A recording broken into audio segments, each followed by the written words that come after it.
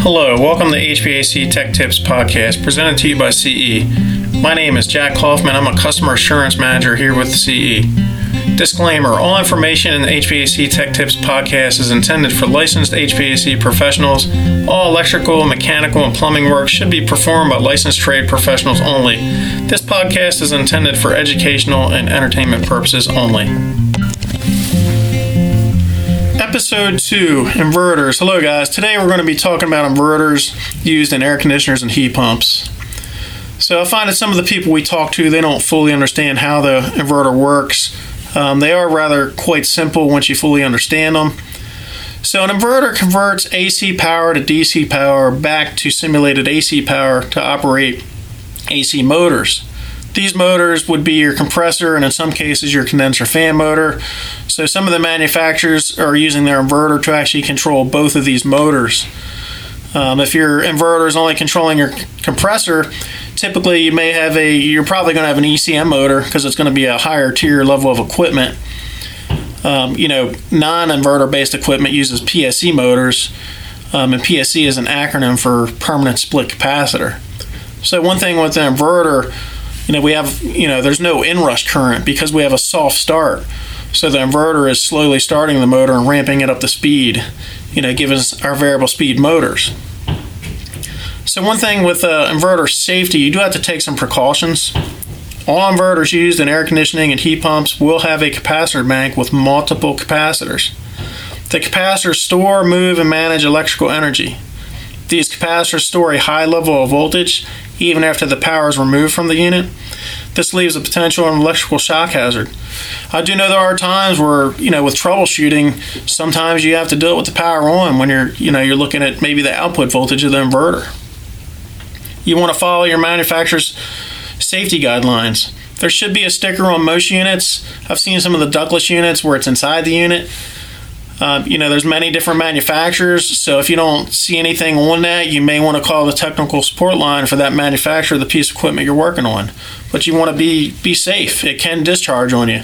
Some of these capacitors are coated, some of them aren't, and it's not going to feel good if it discharges on you. It could hurt somebody very badly. So I've seen some of the stickers that, potential to cause death. So be very careful when you're working on inverters.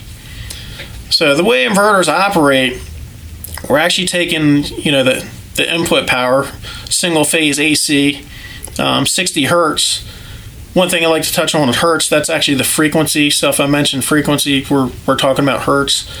Here in the United States, everything is 60 hertz. Overseas, you'll see 50 hertz. So we're talking about the power that's being supplied to the inverter. So the inverter is putting the AC voltage through a rectifier and converting it to DC voltage. And now the DC voltage is changed back to AC three-phase voltage. So now with this, keep in mind the motors are three-phase. And once again, being a three-phase motor, they don't draw much current. And we also have the soft start.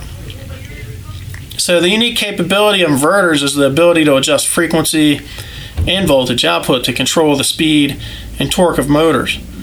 The inverter will adjust the frequency in proportion to the desired output speed and then adjust the voltage to maintain an essentially constant volts-frequency ratio over the desired speed range, keeping the output torque capability constant.